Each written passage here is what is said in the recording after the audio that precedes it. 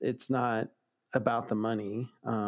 It's really about creating a lifestyle that I really love. And yeah, I still want to pay some bills. I don't want to freak out when my refrigerator breaks. Of course, I want to make sure my daughter's taken care of, but I don't care about a huge corporate job. I just want to have something that everything I do is kind of related to it, to each other. And I have a lot of fun doing it. And it just helps me feel like I'm giving back as well. I mean, I'm trying to connect our community and let people know about, for instance, this weekend, a really cool part of Colorado that you don't really know about unless you make an effort to see it. And it's fun to, I pulled into this thing late at night, and then the first person in the morning that I see is Tim Brocious, who's the race director or was the race director at Ironman, who I knew, and now he's the race director of this event. And so we just kind of gave the man hug and hung out, and it was great. I mean, that's what it's all about. You start to build these relationships, and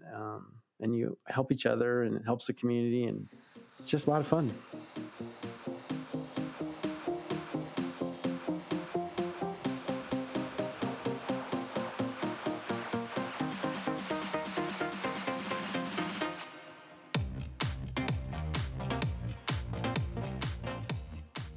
You're listening to the Maximum Enthusiasm Podcast, the exploration of life fully optimized with Megan Hotman.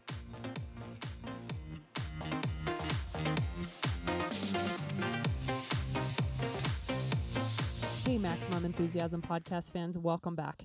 Today's episode is brought to you by my friends over at Runners High, the only running specialty store here in Golden. You can check them out on the web at runnershighco.com.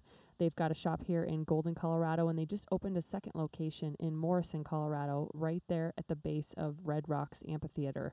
So why do I love the folks at Runners High? Well, Deb and Ken are an incredible couple. Both have extensive running backgrounds and pedigrees. They have a wealth of knowledge and experience. They are the ones that helped me back in 2015 when I started training for my first Ironman and was getting back into running. They put me on their treadmill there in their store and did a running gait analysis, helped me figure out what I needed for both training shoes as well as race day shoes. And I'll just share that they got me hooked on the Hoka 1-1 for training days and on the Newton lightweight running shoes for race day. And this protocol has worked beautifully for me for the last 3 years. It's also my only source of running and training nutrition, both during and after. I buy my Scratch Labs hydration mix at Runners High, and they also just got me hooked on the Tailwind Nutrition Vanilla Recovery Mix, which I use after my workouts. So they are fantastic. They will absolutely help you get sorted with your running shoes as well as apparel, and they sell some pretty amazing yoga pants too. They are offering a discount to our listeners. If you mention that you are a Maximum Enthusiasm Podcast fan, they'll give you 10% off running shoes and 20% off apparel. You can also just mention the last name Hotman, Hottman, and you will be a friend for life with Runners High in Golden. So again, check them out, runnershighco.com.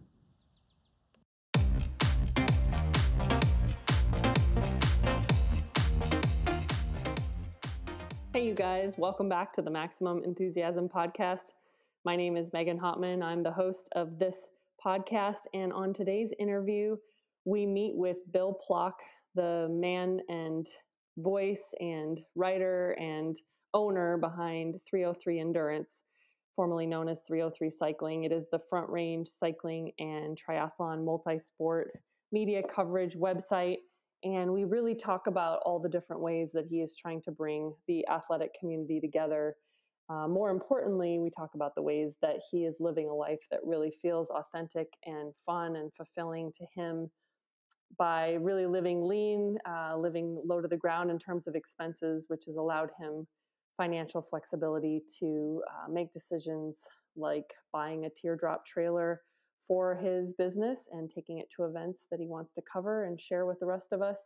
It's a really fun and uplifting interview, and he sheds some really great light on topics that truly do epitomize maximum enthusiasm in terms of just living a life very intentionally and sort of swimming perhaps a bit outside the normal stream of what we would consider the corporate day job situation. He's navigating his professional course in a way that is very authentic and fitting for him, really knitting together his love of the sports and being outdoors and being around athletes and connecting communities. So I definitely want to commend Bill.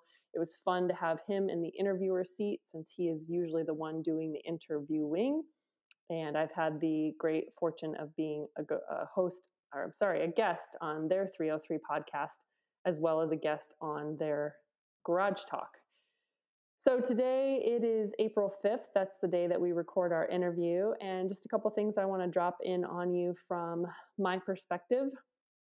I just finished an incredible, impactful book called The Big Leap by Gay Hendricks. I highly recommend this book. It talks all about the upper limit problem and how so many of us self-impose essentially our own ceilings on our own potentials or our own levels of success. And as we get close to surpassing these superficial limitations that we've placed on ourselves, often subconsciously placed or grown or developed in our young childhood years, developmental years, and sort of unconsciously let them run us as adults.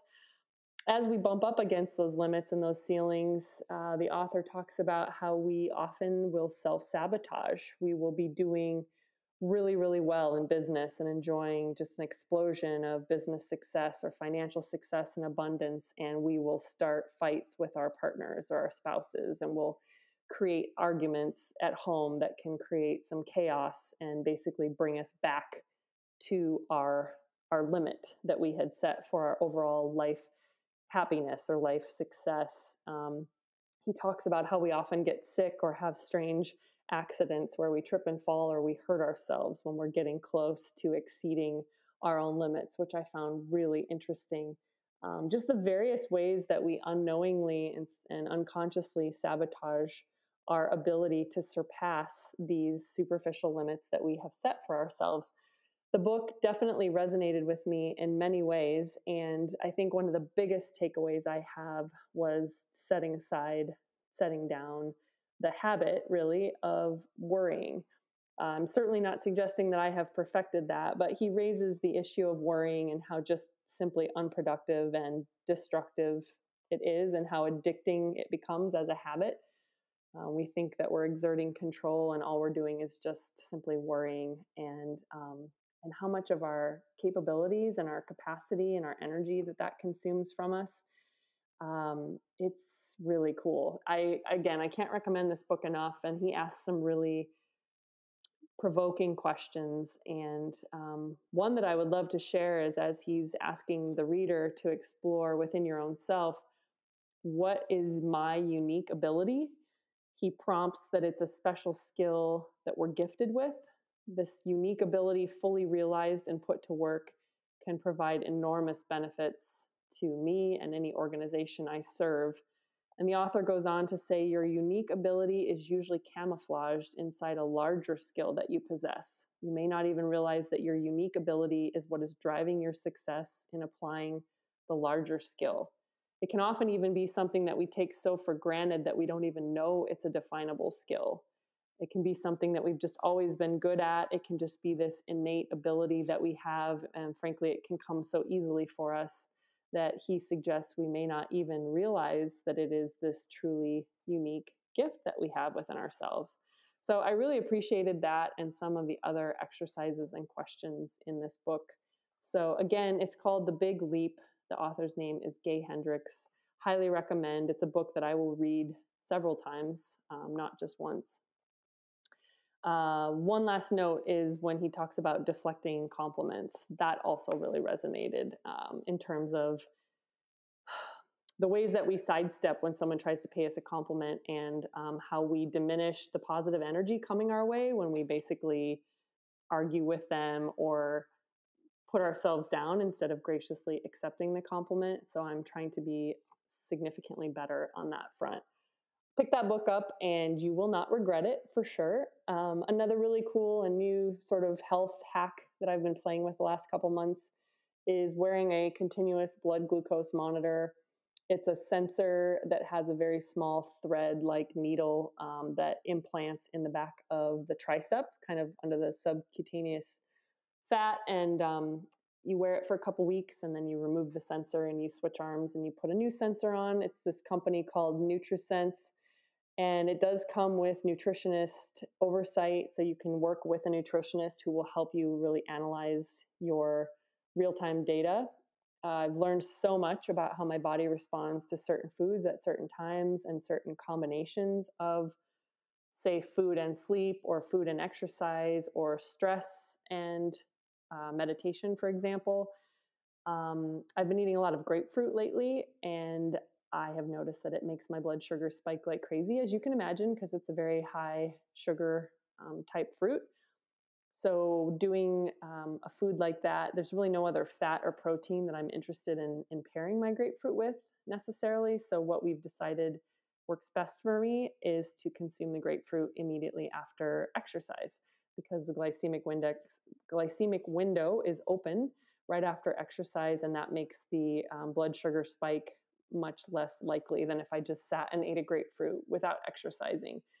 It's just been really insightful. And I've also noticed trends with eating too late at night or certain types of foods before bed, and what that tends to do to my blood sugar levels at night, which, of course, if they are spiking, is going to cause extra, let's just say, agitation, or increases the likelihood that my sleep is not as deep or as sound, can cause sleep disruption for sure. Recently painted my bedroom a nice dark color, hung some blackout blinds. I continue to refine and really get crystal clear on sleep hygiene. The temperatures have been increasing where I am, and so the workouts are shifting earlier and earlier in the day to avoid the heat, and so that's altering sleep schedule. And so a big part, in my opinion, of living a life of maximum enthusiasm is really, you can call it biohacking or you can call it whatever you want, but just being very clear on prioritizing sleep, good quality nutrition, and appropriate food choice and timing. So these things have all really been coming together in cool ways as I'm just getting more and more curious about sort of the rhythms and patterns of my existence in this flesh suit that I'm wearing during this life that I've been given. And I guess on that note, I would just add one final tidbit. I recently took one of the online tests or quizzes to decide what my sleep chronotype is. There are really 4 main types of sleepers, and they are designated as animals. And I am really the bear type, where I'm not a super early morning wake up person. I'm not like a 5 a.m. person. I'm more of about a 7 a.m. person. But when I get up, I am awake and ready to hit the ground running immediately. I don't need like a warm up window. And I tend to go to bed, early-ish, but not super early, and certainly not a night owl.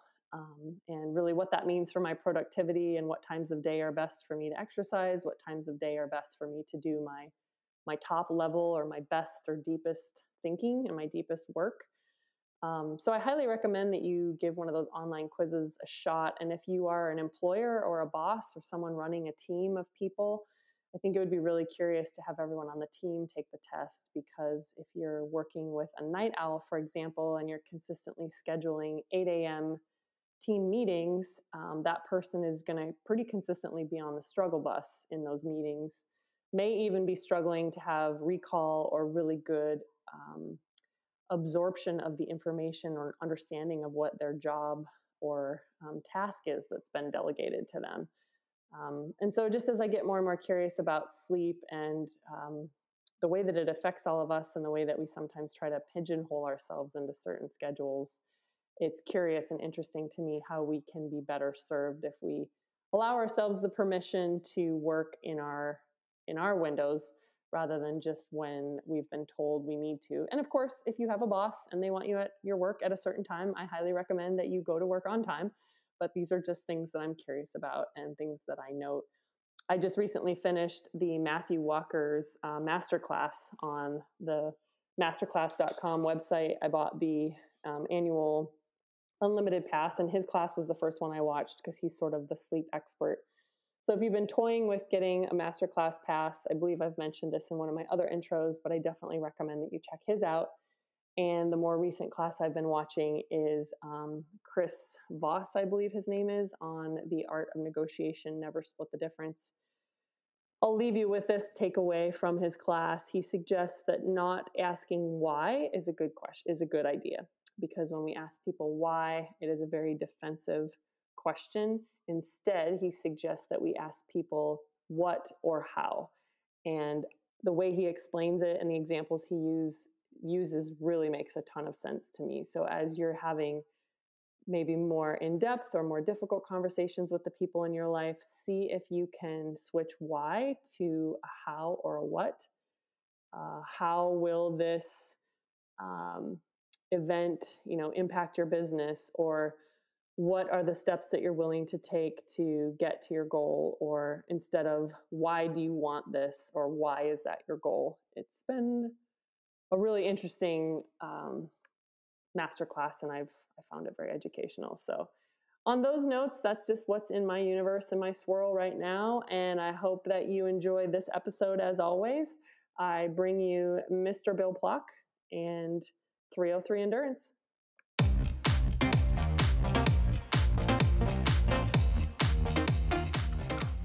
Welcome back to the Maximum Enthusiasm podcast. And today my guest is Bill Plock, owner of 303 Endurance. Bill, welcome to the show. Hi, Megan. Nice to be with you. It's fun to be on this side of the mic for a change and get to sort of relax and be answering questions. Instead of being the host, which is what you're normally doing, yes? Yeah, and every week or so, we do a show. But actually, I might be more nervous than usual. Oh. It's kind of weird. Oh, so you like to be the questioner and not the answerer, huh? Maybe so. You know how it is. Totally. You get used to one side of the mic. Well, thanks for being willing to sit on the other side of the mic with us today. I appreciate it. Absolutely. So. My goal is for people to really get to know more about you, other than perhaps just the face of 303 Endurance, which is certainly your outward and professional facing personality that those in the front range cycling and triathlon scene know you as. But there's a lot more to Bill than just what he does for a living. And so let's kick off by you just talking about what you just got yourself into this weekend down in Trinidad. Yeah. So Lifetime Fitness, who, bought 30 cans and changed it to Garmin Outbound, and then the Leadville series and many other races. They invited me down for a preview of a gravel race they're going to be putting on this fall in October. It's actually a festival to have a trail run and a bike all in the same weekend down in Trinidad. So they invited me to come down. And I knew there'd be other people in the cycling space there and people I've been wanting to meet or just be there for fun or whatever. So I cruised on down to Colorado Springs Friday and did some dealer calls with my friend Pat from Primal. That's kind of been our MO lately. And stayed at the wonderful Buffalo Bicycle Lodge, Yes. which you know very well. Well, I didn't stay there. I should say we had happy hour there. And then I took my new trailer-ish, kind of new, and I drove it down towards Trinidad. I got there about midnight, and I pulled into this the site where we were going to start the ride the next day, which was the Ludlow Massacre Memorial, out in the middle of nowhere. I just finished watching Breaking Bad, so I settled in for a night on the prairie, and I didn't sleep so well, but it was all safe. So that was kind of the start of what was to be a really explorative, fun weekend. Well, let's talk about your rig. Let's back up for a second. And so the listeners can kind of understand what you're talking about, because this is part of the fun.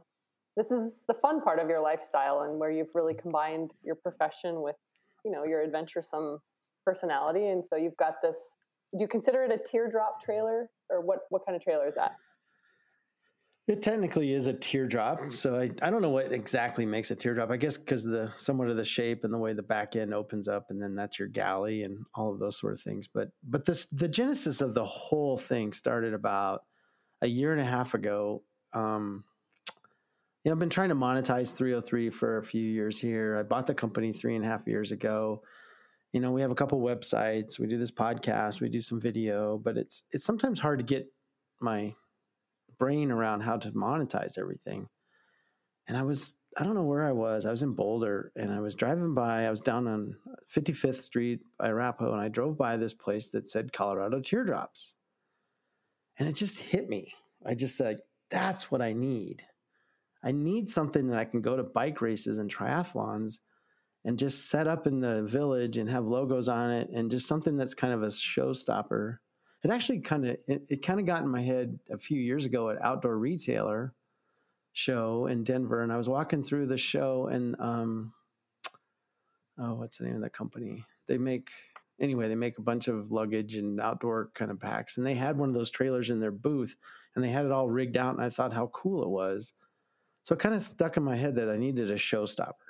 So I went ahead and had one made, and I look like a brilliant person because of COVID. Everybody just, keep going.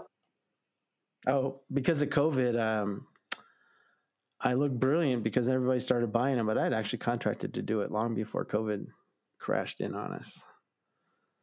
So I just kind of wanted to make a full circle where people that market with us had an opportunity to have their brand or their product exposed at events that we were going to. And not every brand can be at all these events. So we can be at some of the smaller ones. It's more cost effective. It's something I want to do anyway, because then I can cover the events or just hang out. Let's be honest. It's kind of fun, right? Well, I imagine that that's what drew you to become the owner of 303 to begin with, is that, yes, it's fun and it's in your wheelhouse of cycling and multi-sport events. And it's definitely more than a hobby. It's your profession. So, the desire to monetize it makes perfect sense. But yeah, I think it's okay for you to say that you're doing it because it's fun too. I think that's a big driver behind what you do. Is that a fair statement? Oh, totally. Because financially, I've put myself into a place where I can take this chance. It's not about the money. It's really about creating a lifestyle that I really love. And yeah, I still want to pay some bills. I don't want to freak out when my refrigerator breaks. Of course, I want to make sure my daughter's taken care of, but I don't care about a huge corporate job. I just want to have something that everything I do is kind of related to each other, and I have a lot of fun doing it. And it just helps me feel like I'm giving back as well. I'm trying to connect our community and let people know about, for instance, this weekend, a really cool part of Colorado that you don't really know about unless you make an effort to see it. And it's fun to, I pulled into this thing late at night, and then the first person in the morning that I see is Tim Brocious, who's the race director was the race director at Ironman, who I knew, and now he's the race director of this event. And so we just kind of gave the man hug and hung out, and it was great. That's what it's all about. You start to build these relationships, and you help each other, and it helps the community, and it's just a lot of fun. So a bigger picture theme just came out of that conversation. A few of our guests have said it's not about the money. It's about living a life that I love. And that I feel strongly about that too. And it's really easy to say those things. And then practically speaking, when there are bills to pay and when we are being marketed to, and our consumerism mentality, sort of the mass consciousness is always trying to push us back into needing new and more and bigger. Finding that point where we have enough and giving yourself the permission and space to do what you're doing. Has this always been the Bill Plock approach to life, or is this a fairly recent chapter? Or how did you come to be in this headspace of saying, I've got enough, I'd like to go do something that's way more meaningful and purposeful than just, bringing in a paycheck?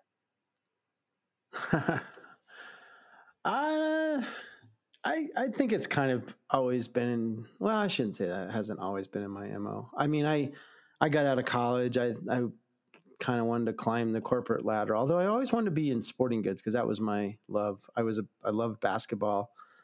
Still my favorite sport. Soccer as well. I played at CSU, played soccer. So I always wanted to get into the sporting good business, and particularly I always wanted to sell basketballs, as weird as that sounds. Yeah.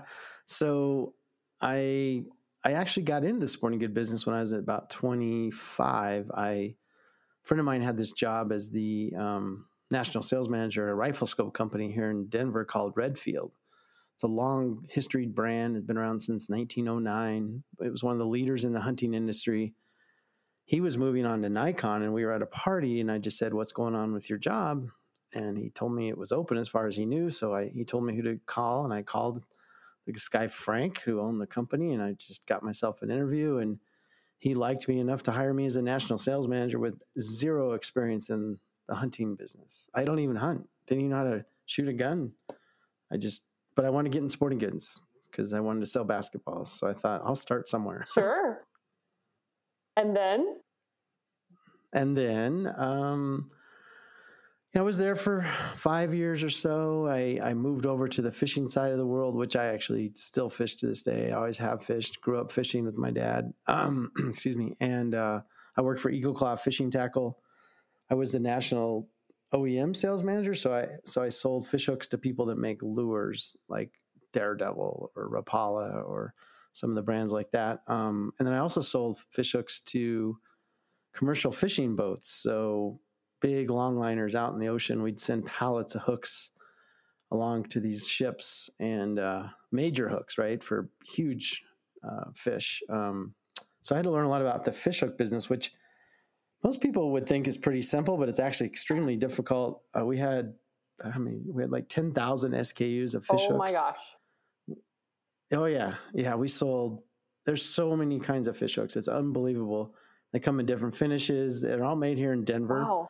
It's actually a pretty interesting process, right? Yeah. So that was, then I got married. Well, I mean, I was married, but then we had a child, and that was probably the big turning point when I became a stay-at-home dad. And that was a big shift for me. And so kind of chasing the corporate thing, making good money. But my ex was a surgeon, so she made better money, and I traveled a lot. So we kind of had to make that choice of, do we want the nanny thing, or do we just one of us stay home? And it really obviously made more sense for me to stay home for many reasons. But I think that, unfortunately our marriage fell apart. I was fast forward 8.5 years. I was, single dad. And I knew that, luckily there was some financial pieces in place that gave me the opportunity to decide what I really wanted to do with my life. And I really like biking. I started teaching spin class when my daughter was just a baby. She's now 17, so been teaching a long time. Got involved with triathlon. I was on the Carmichael Training Systems triathlon team, had some really great coaching from that company, got decent at triathlon. And just wanted to be in that space somehow full time. So I've always liked writing, and I started writing articles for 303 Triathlon and just kind of became more and more involved. I started selling some ads for 303. I was doing some other work in the logistics business on the side just to make actual kind of real money, and had a W-2 so I could buy a house. Sure. So, had to do that. And then I just, at one point had the opportunity to buy 303, and I took a chance and trying to make it the next great thing. So on that note, especially on the heels of COVID, when so many people are pivoting, whether out of necessity or whether out of having had this incredible opportunity to sort of re-examine their lives that they may not have had otherwise, a lot of people are pivoting and shifting. And so there's a lot of people that are probably looking at starting a new enterprise or buying a business or really doing that big scary thing like you just alluded to, where you decided to buy a business that fell within your realm of passion but didn't come with any guarantees that it was going to be profitable, and in fact, just like every other business, could just be a giant sucking sound of money with no income opportunity. We never know how a business is going to turn out. Despite all of those risks, it seems like you're loving it and you're thriving in it. So what advice would you give people who are in that same position that you were in? I think you said, 3.5 years ago when you bought it? Right. I mean, there's no doubt that there's days of trepidation where when I look at the actual dollars and cents, it doesn't always make sense. But I guess you have to just let go and feel confident that you have to believe in your gut, and this is totally fuels my gut. It feels completely right. And yeah, you're right. You can't, you kind of have to know your limits, I guess, if you will, financially. And for me, I've set myself some boundaries of, if we don't get here by this time, or this savings goes to this number, then I need to do something else. And we're not there yet. So, right. I mean, in terms of having to do something different, I'm really confident what we're doing is the right thing. And I'm sort of a build it and they will come mentality. Mm-hmm. And so I think the advice I give anybody is, if you don't try, you'll never know. And you'll always regret not trying. Amen to that. Amen to that. And I think another really nice and smart thing that you've done is the way you've sort of diversified within the brand or within the business. And I think people would be really well advised to take some tips away from that too. You know, you don't just run a website that delivers content. You guys also have teed up a podcast. You had a video series going there a while called Garage Talks. You have products and businesses that sponsor you. You're driving the trailer around with, you know, advertising opportunities on there, as well as advertising on your website. You know, it's multifaceted, which I would assume contributes to multifaceted interest on your part. Do you enjoy managing the various arms of the enterprise? I do very much. And thank you for being one of our sponsors. Yeah. No, really, that's the goal, is that the Garage Talk is still something we do. It's just not been as consistent as the podcast, probably because I have Rich's great help to make sure that podcast goes off every week. But video is a little more of a juggernaut to deal with sometimes. But I have a couple interviews teed up I got to get to at some point soon. Anyway, yeah, I that's, again, the trailer was kind of that missing piece where in my head I had this idea, like, let's say you're Cliff Bar, and Cliff Bar advertises on our website, and then maybe they have some nutrition information that becomes an article. So there's another opportunity. Maybe, you know, we talk about them on our podcast, but let's say that they have this new bar out called Margarita Bar, whatever, some crazy flavor that you're like, whoa, what is that? And you see an ad for it, and you've kind of put it in the back of your head. You don't really necessarily click on ads. I don't know who clicks on ads really, right? So you get to this bike race or triathlon, and you see my trailer there, and you see the Cliff Bar logo on the trailer, and then you walk up to it, and you see this margarita Cliff Bar you've been seeing advertised, and you're like, oh, and you can try some. So then you think, okay, well, why not? It's free. I'm a little bit hungry and whatever. So you try the margarita Cliff Bar and you really like it. So now it all sort of makes sense to Cliff Bar why they'd want to advertise in our network. Cool. Where can I buy one? That's right. I know, hey, Cliff right? Bar, tune in. So. No, I like it. I don't like know. it. And you cover not just in the multifaceted delivery of the product or the brand, as you just explained, but you also cover multifacets of the sports that we have narrowly defined as cycling and multisport, but you cover so much more than that. You really, you know, you've been interviewing a lot of race directors, and especially with COVID, navigating those logistics, and you feature stories that go beyond just the sports and the races, but sort of the human stories behind, you know, especially athletes, professional athletes, hugely impacted by COVID, with the absence of events and races. And you and I talked at one time. I think it's one of the most influential on you interviews that you've done to date, which was your interview with the nun who's done all of these Ironmans. Is that a fair assessment of that conversation you had with her?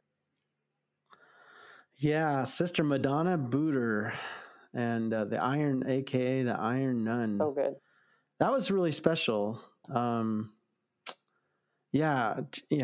Wow. Yeah. JD of Breakaway Athletics up in Fort Collins, JB Tobin, he owns several events in Fort Collins. And last year, Larimer County was a little more generous with permits for races during COVID.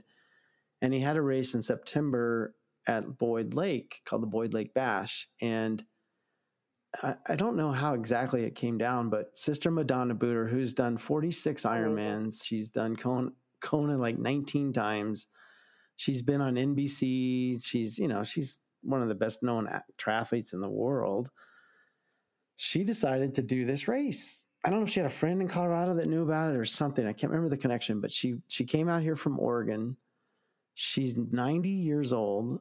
And of course, people are really interested to talk to her. USAT wanted to come in and do a story. And JB just said, nope, you got to talk to Bill. He's my official media guy.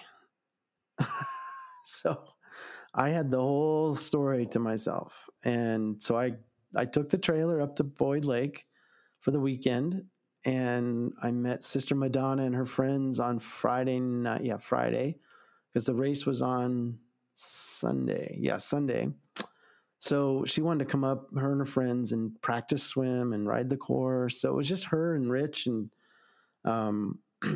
JB, of course, and her friends. And we sat around and chatted at the trailer on Friday afternoon, and the sun was going down, and she was just awesome. And she went for a swim with her friends, and then they went off she invited me out for dinner, but I couldn't make it. But then she came back and raced, and just had an amazing weekend. And it was a really cool interview. My mom had just passed away. That's right. And she was 89. Yeah. And so I was talking to this, Sister Pooter, and I don't know, it was like I was talking to my mom, because she talked about how, she talked about how she feels like she has one foot in heaven and one foot in life, because she's 90, and she recognizes that, she's blessed to be alive and she's ready to not be alive, kind of thing.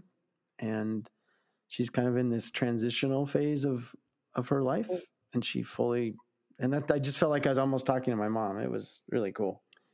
When you spoke about it afterwards and were telling me about it, I gathered that was one of the most meaningful and impactful interviews that you've ever done, inside or outside of 303. Is that one of the top 5 moments? Yeah, I would say that's a top 5 moment. I mean, I think it's really been interesting. So she sent me a Christmas card. Like, wow. That's so sweet. And then when the shooting happened in Boulder a couple weeks ago, I hadn't talked to her or heard from her. I mean, she sent me a card for Christmas. She sent me an email and just said, "Hey, Bill, I'm thinking about you. Hope you're doing okay. I noticed the gunman was from your neighborhood. I hope, everything's okay." I was like, wow. Kind of your little guardian angel floating around you, huh? Yeah, I was like, right? I was like, here's a 90-year-old woman living in, Oregon. Obviously, it was a national news story, but to even kind of remember I was from Arvada. Right. That's amazing. And then send me an email. I was pretty touched. Are those some of the confirming moments for you? I mean, were you able to sort of take the role as an observer of yourself in the midst of that interview and kind of look down on yourself, and reflect on that moment in real time and say, this is why I'm doing this? This is exactly why I'm doing this business? For sure. I think that's definitely one of those kind of moments. I mean, and I've had several, I guess. I mean, even including the interview with you in the garage, I thought was really great. 'Cause I've known you for years, and it's, we've ridden bikes and had fun and done that sort of thing, but it was nice to talk about some other stuff too. And I've had, I love my interview with Dave Toll. That was really affirming as well, because I didn't know Dave hardly at all. For those listeners not familiar, Dave is kind of the cycling voice of almost America, right? Race announcer. And I sent him an email. Ryan Muncie set it up. He said, "Hey, you should talk to Bill sometime." And so I sent Dave an email and said, "Hey, I would love to get you on Garage Talks." And he lives in Fort Collins. And he just said, "Sure, I'll come down." I'm like, wow. So he drove down to my house just to do this. And we had a wonderful conversation. It was a really, really good interview. And we've kind of become friends since. That's so cool.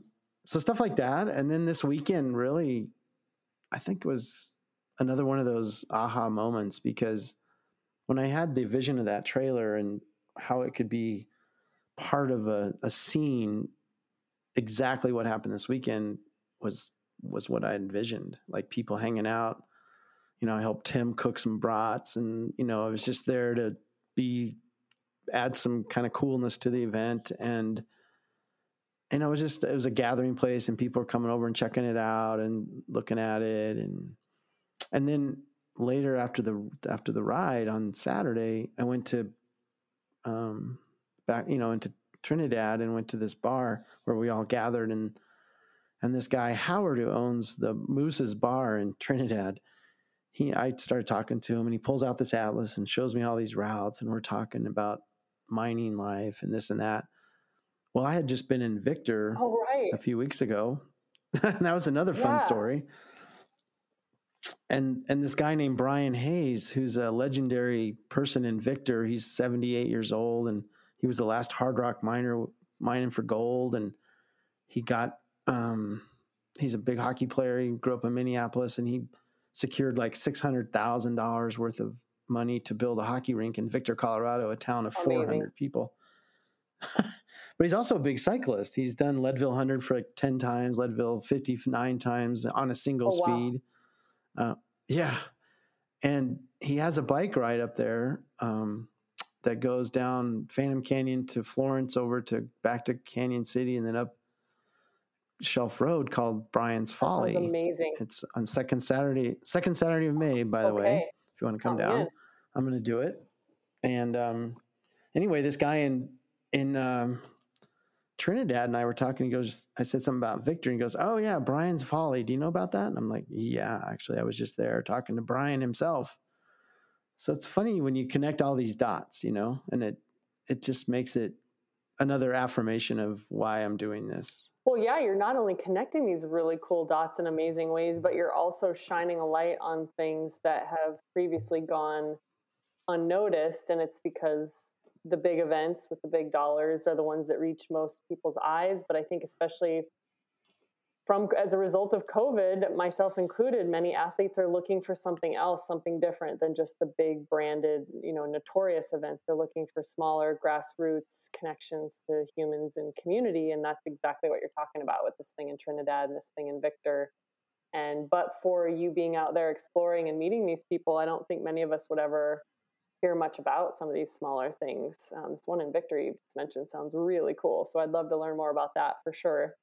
And I can only imagine that is pretty affirming as you're out kind of connecting these really cool dots in very unexpected and unforeseeable ways. That's got to feel pretty great. And you're just such a, affable, like friendly, connecting kind of guy to begin with. So I'm sure that comes quite easily to you. And I'm sure it's been reflected to you that you're a really good interviewer as well. So it's probably kind of nice to even just see some of your skill sets being utilized in this enterprise of yours.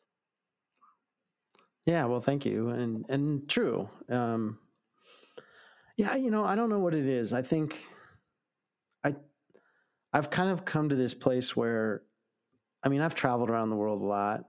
My parents actually lived in Saudi Arabia when I was in high school. Didn't know that. Probably something most people don't probably know that. I actually lived here, and I lived with neighbors, and I lived with my aunt and uncle, and I would travel to Saudi Arabia to see them. I played on a couple soccer teams. I went to Europe. I've just had lots of travel experiences, and those are wonderful. But I think so. And I think COVID has really made this happen. People, you've seen all the RVs and the campers and people are all of a sudden they're like, oh, we can't go to Europe anymore. Oh, we can't go to Canada. Well, I guess we better go west into the mountains. Yeah. Or we better go, right? But I still think people overlook so many cool things on their way to Vail or Aspen or, there's so much more to this state that people just don't know about. And there's some great stories out there. I'm so encouraging people to get off the I-70 corridor. For sure. Right? Go to the smaller, less populated places and learn the magic there that you've been missing. Yeah, I don't know. Sometimes I don't want to share all these stories or places because I want to keep them that way. Right. But I think like this guy in Trinidad, they're super excited for this race because that city's been very up and down for Yep. years, and they're just dying for something that sticks Yep. to help really solidify the economy. And Victor's, who knows? I mean, you drive to Victor and you see so many burned out buildings, but there's so many buildings, and you're like, well, gee, I could pick this up for $60,000. But then maybe you can't sell it for $60,000 for 10 years. I don't know, but it feels like there's something there. Yeah, and whether it's COVID or whether it's people's desires to explore more off the beaten path. I mean, I guess I would just say with gravel specifically, with the advent of gravel cycling and racing, and we see a bit of a dwindle in interest on the road cycling side of things, gravel is potentially going to save a lot of these small communities. We certainly saw that with Emporia, Kansas, where formerly known as Dirty Kansas, now the Unbound, is their biggest moneymaker of the entire year for that entire community. And it may very well be the same thing for Trinidad. Places like Victor hosting these bike races where people are inclined to go because it's amazing gravel, and suddenly the town gets to receive a huge influx of money and visitors, and that's good for the local economy. And I think we want to save our small towns. We don't just want big cities with expanses of nothing in between them. And as we saw with COVID and the exodus from big cities and people looking for open space and less populated places, we all benefit sometimes from spreading ourselves out a little bit. So, Right. So that's pretty cool that you've been covering some of those small communities. I know the other big thing with Trinidad, just with being on the Trust Republic Land Board, that new Fisher's Peak park that's going in down there is going to be pretty rad as well. There will be miles and miles of mountain biking down there. That part's not built yet. You can hike there, but you can't camp or mountain bike yet. But yeah, we need more of that, don't we? Yeah, I mean, not to totally beat Trinidad up here, not beat him up, but just move on at some point here. But it is fascinating because you've been there. It's actually a decent sized town, and I just wrote this article about it. It's like, why is this not bigger? I mean, you've got 2 state parks now within 10 miles. You've got the Amtrak train that comes through. You've got I-25 clearly. You've got a college. Did you know there's not a bike shop in town? I did not. That's crazy. So the closest one is what, like Colorado Springs then? Or Pueblo? Pueblo. Wow. Yeah. I mean, I guess there's like a little bike, like some guy that has a, kind of a garage that he can fix bikes, but there's not a shop in town. That seems like Now, can you imagine Moab with no bike shop? That's crazy. I mean, to me, yeah, it's funny because we were sitting outside at the Mooses at the Lifetime crew. There's probably like 15 of us sitting out there after the ride, and there was this guy, and he was sitting kind of at the end of this open patio area, and he had on a kind of a funky hat, and he had these 2 little poodles at his feet, probably, I don't know, 70 years old. Hard to tell what kind of athlete he may have been in his day. And he was just sitting there, and somebody made that comment about a bike shop, and he hollers over and goes, "Hey, if you guys can get a bike shop in here, that'd be awesome." Oh, wow. And we're like, didn't see that coming. Like, wait, what? No, turns out he's like a major mountain biker. He's done all these races. He's done a marathon. Oh, wow. He's like, he goes, "We so need a bike shop here." It was really awesome. That's got to be one of those moments too, huh? Yeah. And he goes, "You know what? And there's no bike lanes here. What's up with that? I moved here from Texas. We need bike lanes." Wow. Ooh, the world needs more of him. Exactly. So what else don't people know about Bill Plock? I mean, I had no idea that your parents were in Saudi Arabia while you were in high school and that you were living with other folks and popping back and forth. I mean, what do you think? What are some other? I had no idea that you'd played collegiate soccer either. So, I mean, I guess that begs the obvious question: what brought you to triathlon and cycling from a ball sport? Was that an injury-related transfer? No, not really. I mean, or did spin class start that, or where'd that come from? Spin class definitely started that. I think. Well, in some ways, there was an injury involved, I guess. So my ex-wife, she started kind of dabbling in triathlon, and I was like, "Huh, that's interesting." And then she was doing spin classes at the Y, and I was like, "Why are you doing spin classes?" You would never sit on a stationary bike, right? Famous last words for you and I both. Yep. And I was playing men's soccer and co-ed soccer and playing ultimate frisbee and running a lot on grass fields, and I got plantar fasciitis. Right. And so I'm like, crap, now I gotta go sit on a stationary bike. Exactly. So I agreed to go to a spin class with her and check it out. And I thought I was going to die, and my calves cramped, and but at the same time, I kind of loved it. So I started going more and more. And then one day I thought, I kind of want to teach one. Well, I started making mixed CDs for one of the teachers because I wanted Listen to your music. Just try that. Yeah. And then I said to myself, I'm going to just teach one of these classes. And then I started teaching. I loved it. And one thing led to another. And I'd always ridden bikes. I mean, I'd always ridden mountain bikes. But I found I'm more of a flowy trail guy. I'm not a technical bike guy. I mean, I've done, Moab, and I've done Slick Rock, and I've done, some of the local technical trails like White Ranch or Mount Falcon or some of those. But I really like the flowy, longer ones. And I kept riding longer and longer bike path rides on my mountain bike. And I'm like, wait a minute, maybe I'm a road bike person really at heart. And so I bought a road bike when our daughter was born so I could pull her around in the trailer. And that was my first road bike ever.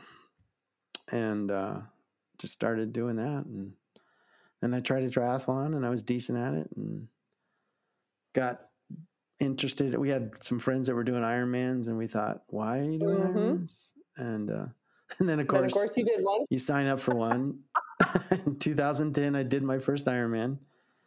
So which one was that? But Ironman Arizona was the most terrifying moment of my life. So? That open water swim was just ridiculous. Because you've done it. Have you done it when it was an open water fresh swim start? I've only done it with the same starts. So it was like the scene out of Titanic, right? We jump off the edge, swim about 300 yards to some open area of that lake. The sun is barely up. It's cold. Treading water. Everybody gets closer and closer together. And then that gun goes off. Oh my gosh. 3,000 people just beating each other up. It was terrifying. That's brutal. And then you did how many more of those then? Yeah, I know, right? And keep doing them. I've done 8 altogether. And does that include Kona? I know you've been there as a 303 officiant, but have you been there as a racer? I have not. So there's a couple defining moments maybe people don't know. I would say that I would say Ironman was kind of a love-hate sort of thing. And if I'm being really honest here, I think training for an Ironman was the easy way to not deal with my unhappiness. And so I could go ride 80 miles and go run a 20-mile brick, or, just beat myself up every day and go to bed at night feeling like I accomplished something. But in the end, I really didn't accomplish much of anything other than getting in shape. So how did that all come to a head then? Where was that moment of clarity? I think probably Ironman Boulder 2015. 2014 was the first Ironman Boulder, and that went okay. I didn't have the best day, but I was kind of going through a really tumultuous relationship, and so 2015, somehow I just put it together and had the best race of my life. And I remember I was running down the Boulder Creek path, and the woman that we'd broken up just a few months before that race, and she got engaged like not long after we'd broken up, to someone brand new in her life. And I'm like, wow, I guess all that was for nothing, right? So I was probably a little upset, a little negative, but anyway, I'm running down the Boulder Creek path, and I hear her voice said something like, "Good job, Bill," or something. I look over and I see her, and I'm like, oh. And I'm like, cool, whatever. And she was with her boyfriend / fiance or whatever they were in their relationship. But I was like, it didn't faze me. Like I was in the moment. Like I was really doing well. And I think I said to myself, I'm doing this now for the right reasons. Okay. And just really happy. And I ended up 5th. Wow. And I missed Kona by 3 minutes. And so that was a bit difficult. Sure. But I went to Kona that year, and I wouldn't say I've completed my transformation, but I was feeling more on the path of feeling good about what I was up to. So I was going to Kona, and I was kind of bittersweet because I thought, geez, I should be doing this race rather than just taking pictures with it, you know? And that was a little bit of a weird feeling. But I think the whole thing came to fruition in 2016 when I went back to Boulder hoping to qualify for Kona. I had a decent year of training. I remember I got on the bus at whatever time, 3:30 a.m. to go to the Boulder Res, and Dave Kristen, the race director, got on that bus too. And he taps me on the shoulder and he looks right in my eyes and he says, Bill, this is your year, man. Oh. I just feel it. And I'm like, okay, I hope so. And so it wasn't my year. I actually had a terrible race. Yeah, it was just like I wasn't even close. It was just the wheels fell off in the run and blah, blah, blah. So I was like, it's kind of bummed. But so I go to Kona and it hit me there. And that's where I think everything sort of fell into place. Like I'm watching people on Ali'i Drive just suffering and it's hot and I'm hot. I'm suffering, but for different reasons. And I'm like, this is just another race. I mean, at the end of the day, when the gun goes off, it's just another Ironman. I mean, it still hurts. It's the same distance. It's hotter than most Ironmans. And yeah, it'd be probably feeling different across the finish line. I get that. But it's also just a more expensive version of something I've already done. True. So I'm saying to myself, who do I have to prove anything to? Right? And I think that the nail in the final nail in the coffin was I was walking onto the plane. This was on Monday. So the race has been over for 2 days. And there was a guy walking in front of me with his family. And he looked to be similar in age, maybe. And his family, I would say, was not nearly in the same physical condition he was. And he was walking onto the plane holding a bowl that you get if you finish in the top 5. And I'm like, wait a minute. The race was 2 days ago. Like he was holding the bowl like someone would hold the blood of the wine and going down the aisle at church, And I was like, wait a minute. That should be in your carry-on, dude. Like, who are you impressing here? Right? Defining him in some way, huh?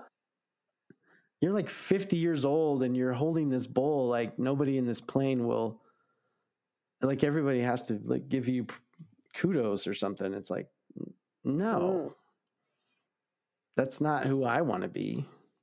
That's a real moment right there, isn't it? Yeah. Yeah, that kind of said, I said, you know what? There's much more to life. So. And that was how many? So that'd have been 2016. You bought 303. So I took 2017 off, didn't do an Ironman. And then I thought, well, I'll just do one for fun, which I kind of did an off the couch Ironman in 2018. Okay. And was it fun? And that was kind of miserable. No. Yeah, it was fun though. It was a blast. My daughter joined me for the last few miles of my run. And, I mean, she couldn't go across the finish line, of course, but, yeah, Boulder's. I'm sad that race is gone because it's really fun to do that when it's kind of your hometown and people you know and whatever. So yeah, it was fun. I mean, it hurt, but it was hot. Oh my God, it was hot. It was 103 degrees running down J Road on blacktop. It was miserable. Yeah. But Anyway, at some point in there, I'm hearing that you really kind of got okay being someone who can enjoy the sport without concern for the finishing place, and almost like you're enjoying more becoming now the spectator and sharing the sport with people in a different way.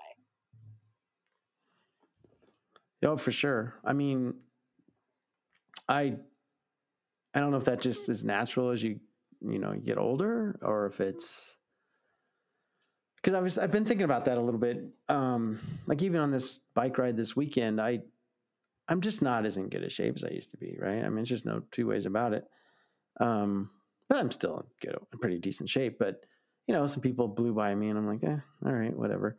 I mean, it doesn't bother me like it used to. And I started thinking about how is that transition happen? And I can kind of remember the days in basketball when I don't even know when the moment was, but I finally said, I guess I just can't play with these young guys anymore. It's okay. Like we all have our place in life, and it's okay to be where you're at and enjoy it and push where you want to push and don't push where you don't want to push. Right. Priorities shift. I don't know that it's age specific. I think it's more that you're enjoying other aspects of life enough that you don't want to give them up to go back to being singularly focused, which is what it takes to be as good as you used to be. That there's more things that you want to spend your time and energy on. That's what I'm hearing anyway. Well, you're right. I mean, and 303 is a big part of that. Clearly, I think it's, and I think if I'm being honest with myself, I guess I think there's a part of me that I've always been an overachiever type of guy. I was the coach's dream come true kind of a player. I would do anything you asked me to. I was pretty good at every position in soccer, for instance. And I played goalie in college. I played forward in college. I mean, I could do, but I was never the best, but I was good, And so I think there's a big part of me that has a desire to look back at a career and say I was successful. And what does success mean is the question, I was going to ask you that. What does it look like to you right now? To me, success comes from inclusion. It doesn't come from money. It comes from things like this last weekend where I was included with others to tell the story, or I was thought of to be an expert in this, or I'm thought of as, gosh, you should ask Bill to come talk to you guys, or you should have Bill interview this guy. Or to me, it's when opportunities come along very often, and I feel like there's an important role that we're playing at 303, and myself included, and Rich and Kim and some of our ambassadors and contributors. When people come asking for opportunities, to me, that's success. And really, you've put yourself in a position to be able to say yes to things. Because if you had some other more traditional employment that was tying your hands, you wouldn't have the flexibility or the opportunity maybe to be able to say, well, sure, I will totally meet you at Trinidad and I'll drive there and get there at midnight. And so I think that's a big part of this whole magical, bigger discussion is how does one put themselves in a position to be able to say yes to as many things that light them up as possible? And so how have you positioned yourself to do that? I mean, obviously time flexibility is one of those things, and being okay with making, I think you said it at the beginning, perhaps less money, or at least stopping the consistent chase of money as the ultimate pursuit. But generally speaking, how do we position ourselves to say yes to those things that light us up as often as possible? There's definitely factors involved in terms of past financial success, maybe, or in my case, I live pretty simple. Like I've never had debt in my life. I've only one time in my life let a credit card balance go for a month. And that was when I first got out of college, I had $800 in the bank, but I always paid my bills, always. And so, I bought my very first bike. This was in San Francisco. I got a job out of college to be an assistant store manager at Sherwin-Williams Paint in Fremont, California.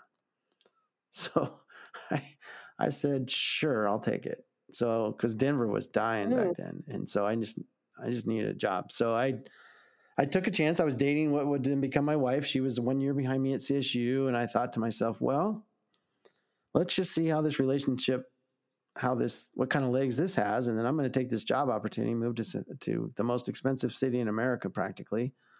And basically got almost no extra money to do it. And so I moved to California and I bought a Specialized rock hopper. And it was $459. And it was like half of my savings. But I just wanted to ride. I need something to do. And so I let that credit card go 1 month, and I saw how much interest I paid for that $459 bike. That never happened. I'm like, no, I'm like, dang it, I could have bought some shoes and a water bottle with that interest or whatever, right? So I would never have carried a balance since.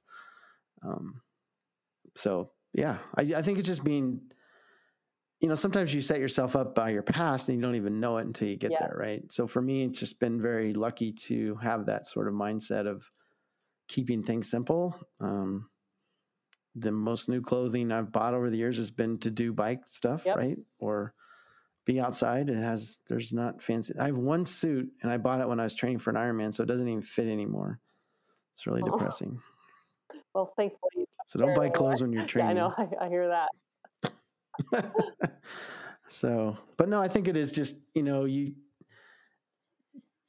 kind of live and die by your past sins sometimes. And I've been able to financially stay lean and mean and be able to pivot on things. And COVID, we had some nice contracts all set up for COVID and they just went away. And so I thought, okay, well, who is 303?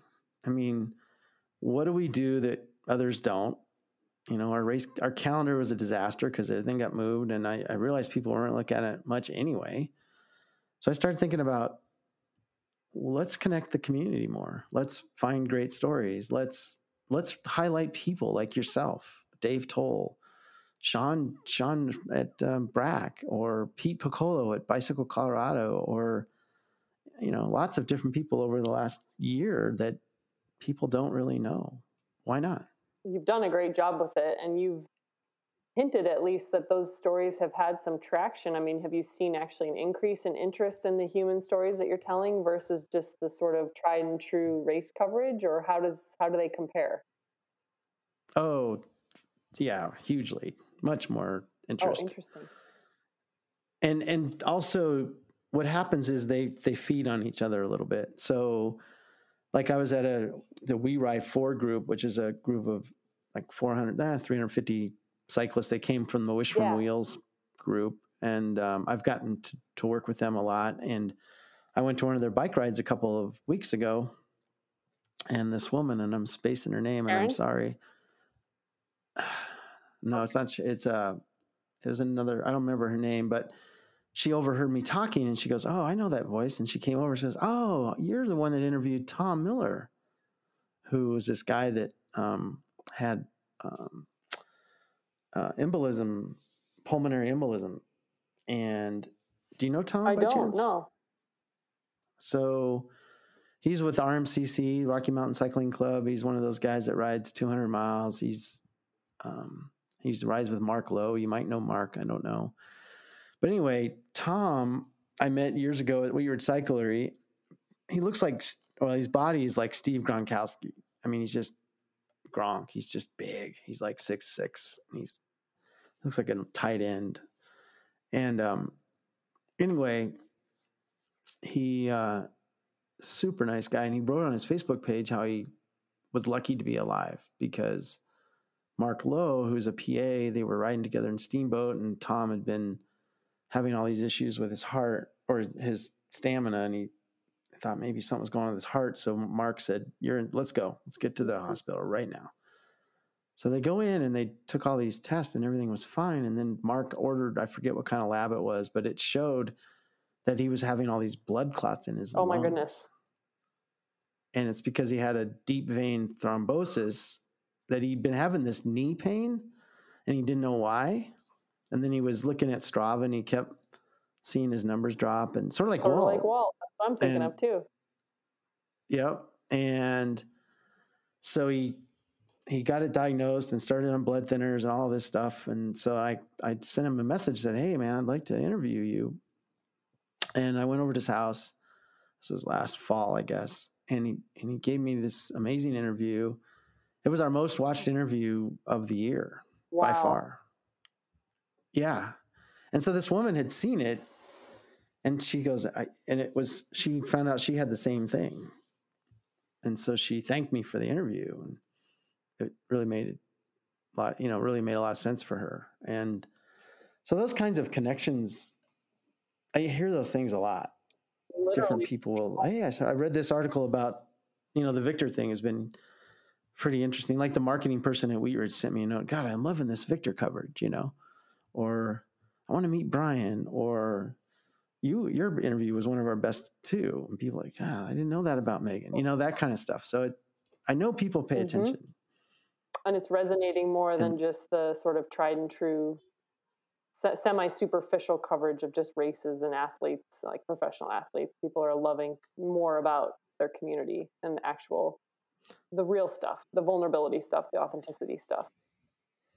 Right. And I will say it comes with, it's hard as a business owner, because I know that I need to have a better calendar. I know I need to have resources that are plain and simple. And there's a lot of people that are new to cycling and new to Colorado that I need to make sure I take care of as well. And they may like the stories, but you know what? They want to know where they get to go buy a bike, or they want to know what events are coming up. They don't know Victor, Colorado, nor do they care. They just need some resources. So I have to make sure I balance that and not let my passion for the real cool stories get in the way of spending time going back through and making sure we have the A, B's, and C's as well. And that's a struggle. I will readily admit it.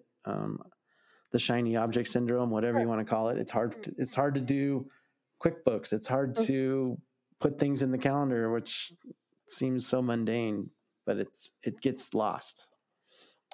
Yeah, well, that was one of the last questions I wanted to ask you, was really in that vein. What are some of the things about this enterprise or this position where you're covering races? Sometimes you're covering controversial events, varying race promoters or the ownership of certain race series is sort of being in conflict with one another. I mean, I imagine you've had to navigate some things that you maybe didn't anticipate having to navigate when you bought this.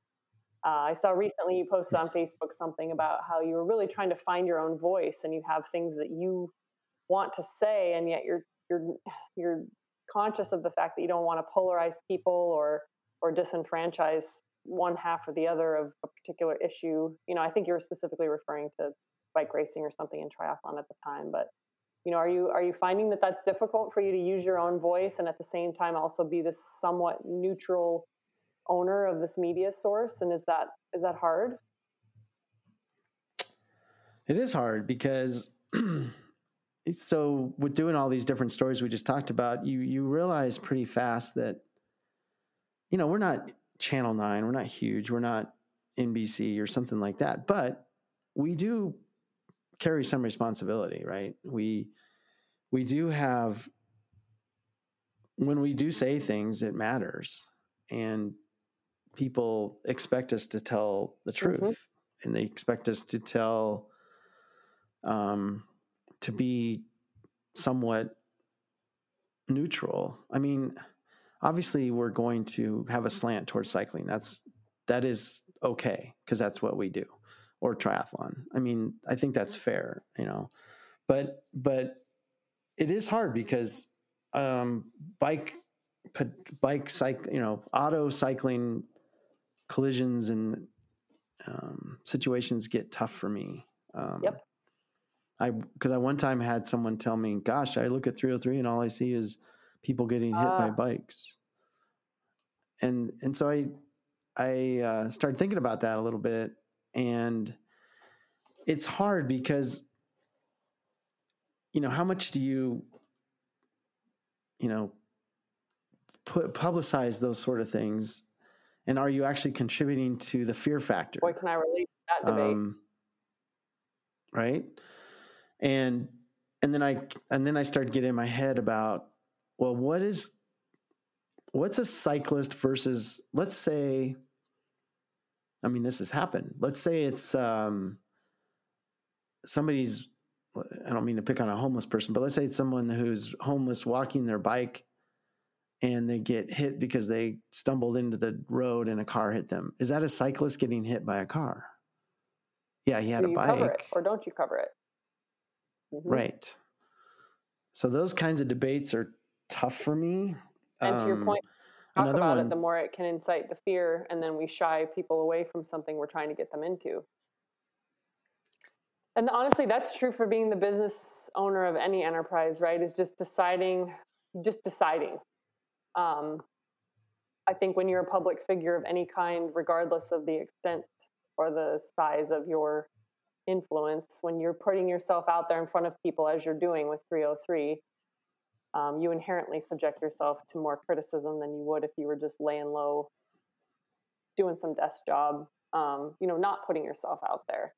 And I imagine that has been maybe more of a magnifying glass than you perhaps expected when you bought the business. Or at least to me, that would seem like something I would probably underestimate if I had bought a business like yours.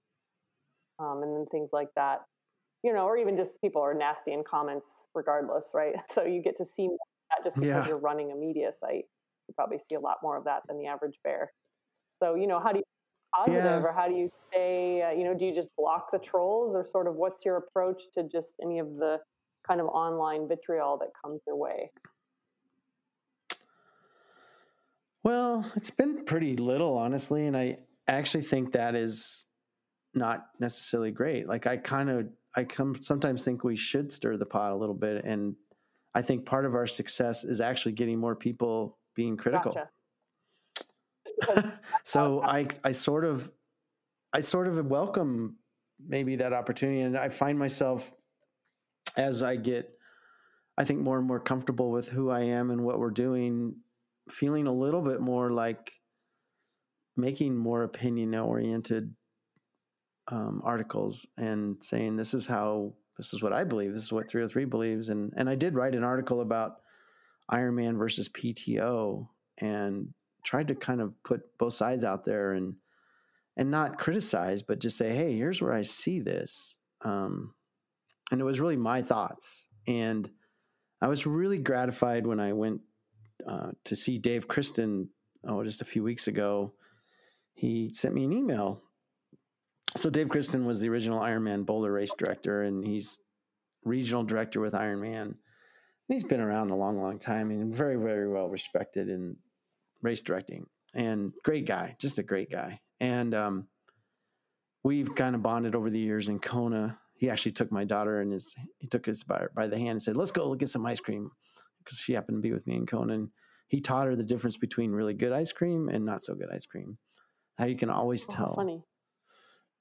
Yeah. You can always tell if it's home. Well, I guess it was a homemade ice cream, because it's always in a plastic tub if it's homemade, because they don't want to throw away the container. I see. Anyway, he sent me an email and says, hey, come talk to me. I'm like, okay. So I walk in the door and he goes, I just needed to tell you some things personally, is that my family's moving back to New York, and I just wanted you to tell me. I wanted to tell you myself in person. And he said, you're one of those people that, he goes, I trust you like hell. Like he tells me he's like, he'll tell me anything, knowing that I'm discerning enough when to be public and when not to be. But he really complimented me on that article, because Ironman has been getting bashed pretty publicly with some of the ways they've handled deferment of races and things like that. And I wrote something like, there's a lot of really great people at Ironman who are trying really hard to make this happen.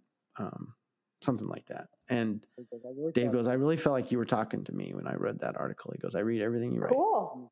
And he's never commented, but it's just nice that people do that, right? Yeah, you probably don't even know how many people read your stuff if they're not making comments. So that's kind of nice to have that reflected back to you from sort of the silent reader. Right. So, but maybe sometimes I need to throw a little bit more of my opinion in there and just stir up some people from the depths a little bit without getting the crazies, but just to create some banter, you know, that can be good for business too. Well, on that note, let's close with really what you presently stand for. What do you and 303 at this particular season and moment in time? What do you stand for? What's the impact you're hoping to have?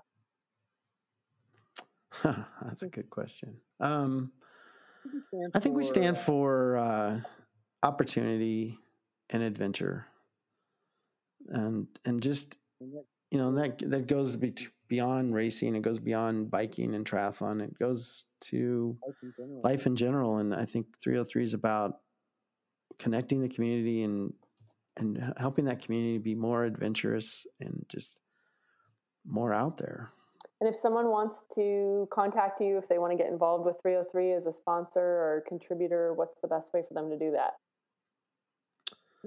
Send me an email. Bill at 303colorado.com. Cool. And the primary website, you guys kind of merged the tri and the cycling side together. It's now 303endurance.com, correct? No, it's still 303cycling.com. Okay. Yeah, but eventually, that's a whole nother podcast. Okay, fair enough. Okay, so 303cycling.com, and then they can find your Garage Talks on YouTube, and your podcast is called what? The 303 Endurance Podcast, which is at any iTunes or anything, and the YouTube channel is 303 TV, and there's links to all that on 303cycling.com. Great. And we will reference those in our podcast show notes today as well, so people can click in on those. And just want to say thanks for your time, Bill. Thanks for being on the other side of the mic and letting us get to know you a little bit better. Well, it's my pleasure. I was really flattered you asked, and it's been a lot of fun. Anyone who's living a life of teardrop trailers and small town exploration is definitely living a life of maximum enthusiasm, in my opinion. Good deal. Take care out there, Bill. All right, thank you.